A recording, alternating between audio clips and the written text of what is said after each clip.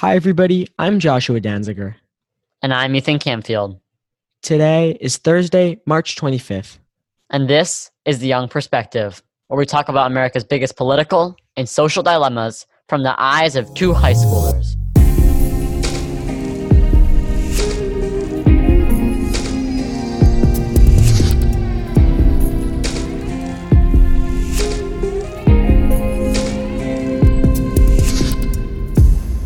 Welcome back, everybody, to another episode of The Young Perspective. We are back in the grind, back talking about current issues. We haven't done that for actually, it seems like a long time, a couple months. Yeah. But we're going to be talking about a bill which is being debated in the Senate right now. It is called S1. And in the House, it was called HR1. It's already passed the House, and now it's in the Senate, and senators are discussing it. There's been a lot of contentious debate over S1. The more appropriate name for S1 is actually the For the People Act. And S1 regards voting in America and how we can expand voting to more people. It's a new Voters' Right Act. And basically, it just expands on trying to, draw back voter suppression and make voting more accessible for everyone and make it more, in some ways, secure and in some ways, just a more fair process where everyone can vote in equal grounds. So on a federal level, it ends congressional gerrymandering. It overhauls federal campaign finance laws, increases safeguards and countermeasures against foreign interference, strengthens government ethics rules, and does a lot more. Many of the reforms will be implemented in the November 2022 general election. Some of them, specifically the gerrymandering ones, will be implemented in the 2030 census. So this is kind of a long-term bill. So yeah, how a lot of these things happen.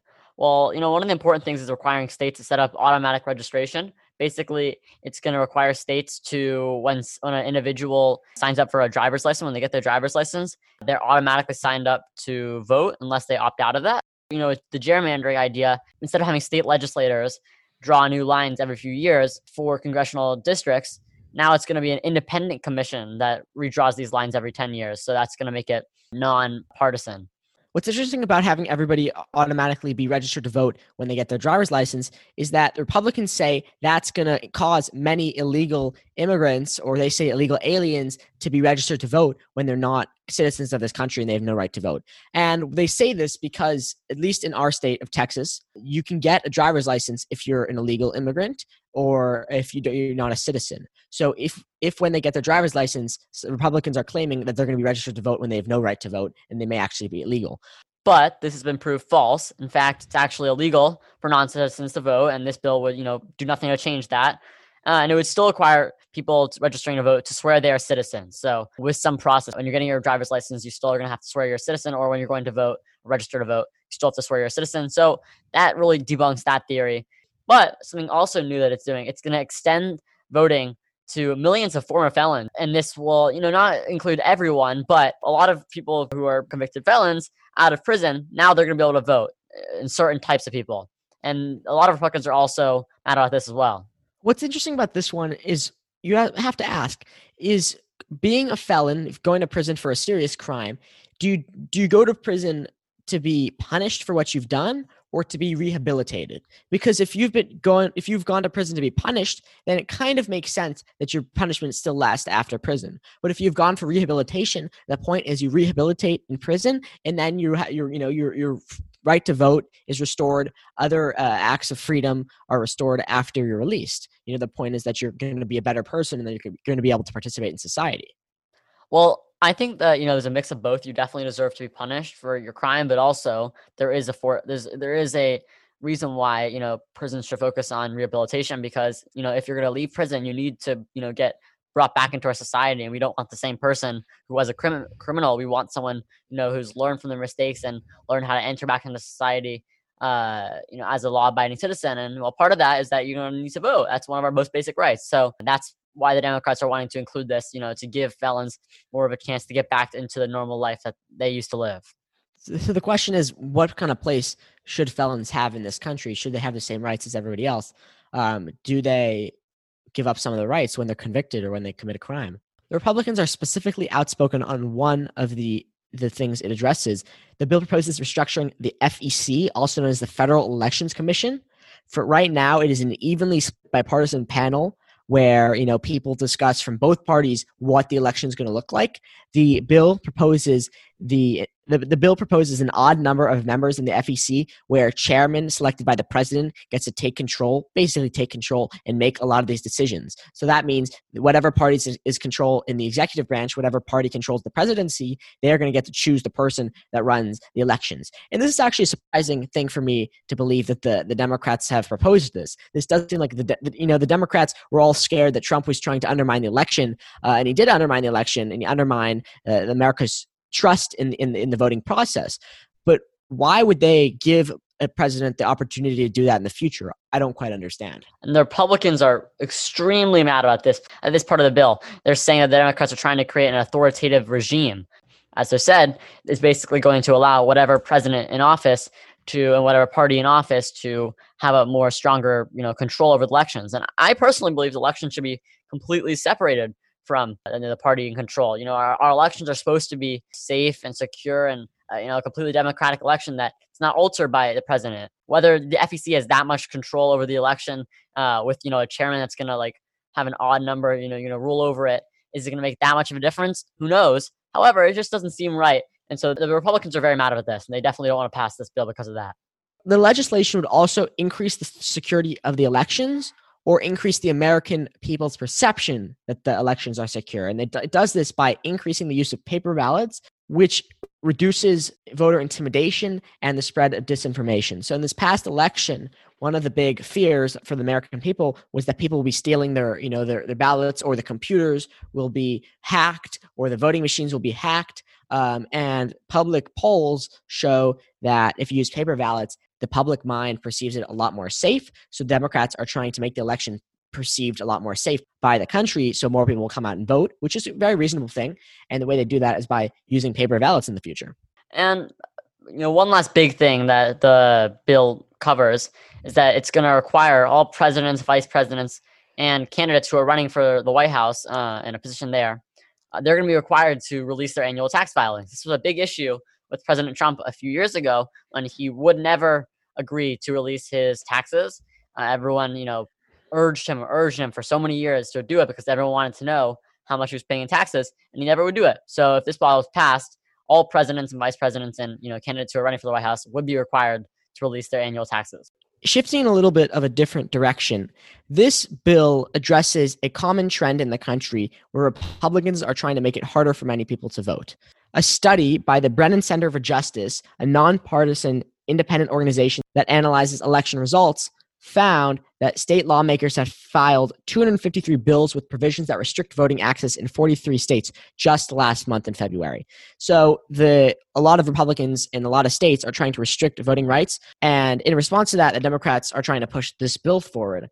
Specifically, Chuck Schumer has one line where he talks about the restriction of voting rights in Arizona, and it was a big line in the news because he uses the phrase shame, shame, shame. So we're going to hear that line real quickly. In Arizona, no fewer than 22 separate measures to limit voting rights have been introduced, including a bill to require every absentee ballot to be notarized. How are poor people going to pay for a notary when there's virtually no indication of fraud? It's one of the most despicable things I have seen in all my years. Shame, shame, shame. So that was the big line. It was all over the news. And in response to that, the Republican Mitch McConnell had a similar line where he used the word shame just to kind of get back at Schumer. So we're going to play that line. And this audacious move wants to turn the judge of our democratic process into a partisan prosecutor? Talk about shame. If anybody ought to be feeling any shame around here, it's turning the FEC into a partisan prosecutor, the majority controlled by the president's party, to harass and intimidate the other side. So he's back talking about shame. He's saying it's shameful for the Democrats to put all the power of the FEC, the Federal Election Commission, into the power of one party. Yeah, it's a pretty interesting line. I mean, Schumer was pretty powerful. Shame, shame, shame. We're completely blocking poor citizens to vote when we're, requiring that every one of their votes is notarized. But McConnell comes back saying, it's shame is that you're trying to, change the FEC to make it that it's going to be a completely partisan commission where, the president gets to control his next election. There's so much tension right now in this committee that's, debating this bill. The Republicans hate this bill, and the Democrats believe it's, one of the most important bills that they're talking about. So will this bill pass? If it's so contentious, if it's so down party lines, can S1 pass in the Senate? It's already passed in the House. I believe it was like 220 to 210. It did pass in the House, but the House is mainly Democrat, and the Senate is 50-50. The vice president breaks the tiebreaker. But there are one or two Democrats who may actually not vote for the bill. So that means it'd be 49-51, and it wouldn't get the votes, and the vice president wouldn't get to vote. So it's questionable about whether this would pass. But even if they do convince those one or two Democrats to vote for the bill, they still aren't going to be able to pass it because the Republicans have threatened to filibuster the bill. And because the Democrats don't have more than 60 votes to overturn the filibuster, they're screwed, and the bill won't be able to be voted on in the first place because of the filibuster. And so without that 60 votes they need to overturn the filibuster, the Republicans are just going to badger the bill, keep debating it forever, and they're never going to get to vote on it. And so this means that the bill can't pass as it is. There needs to be some sort of change, some sort of part that needs to be taken out for Republicans to not force a filibuster.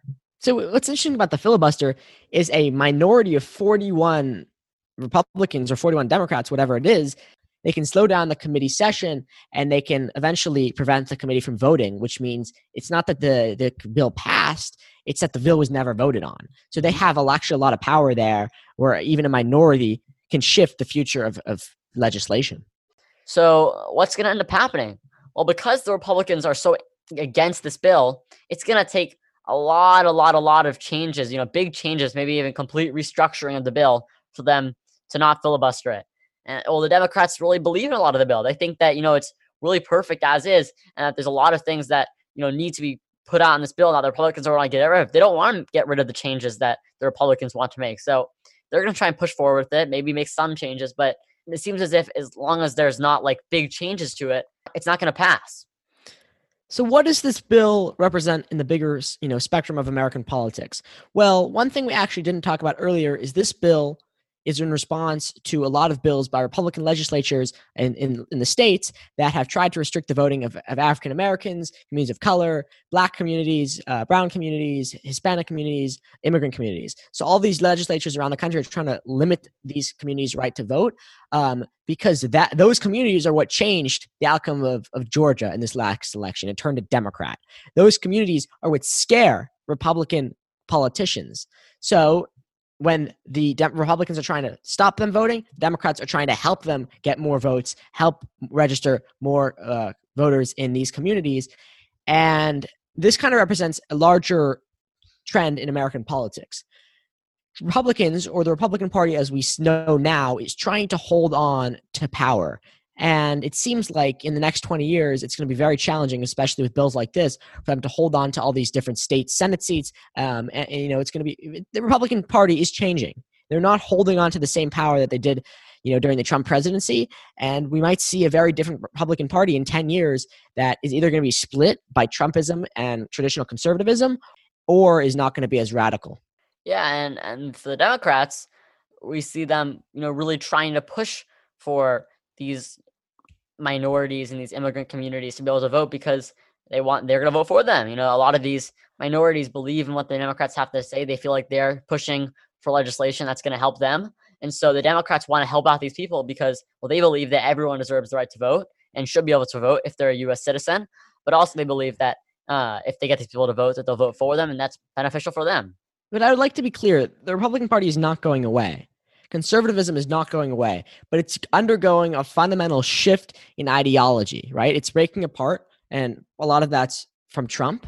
It's breaking apart. People are splitting. The radicals are causing the party to split. The January 6th, a lot of Republicans didn't like what happened on January 6th. I mean, it's just the fact of the matter. A lot of Republicans could not identify with, that view of the Republican Party. So it's undergoing a fundamental shift, and while this shift happens, the Democrats are going to have control, from my perspective. Yeah. So I guess we'll have to wait and see what ends up happening with this bill. Maybe there'll be some big changes, or maybe not. Maybe it'll pass, and maybe it won't. But we'll see. Thank you, everybody, for listening to this week's episode of The Young Perspective. It was an interesting one, I hope. I quite enjoyed making it. If you want to find more of us, please look us up on the internet. Our website name is theyoungperspective.net. You can find us on Instagram at _young_perspective. You can email us at ejtheyoungperspective@gmail.com. This is the second to last episode of season 3 of The Young Perspective. This is our 59th episode. Next week, episode 60 will be our last episode of the season. We are going to be opening up with season 4 in just a couple weeks. We have some big stuff coming. We're planning in the works, and it's going to be an interesting new season. So please get excited. Please stay tuned for the future and get hyped for the season finale next week. Thank you, everybody, for listening. And this was The Young Perspective.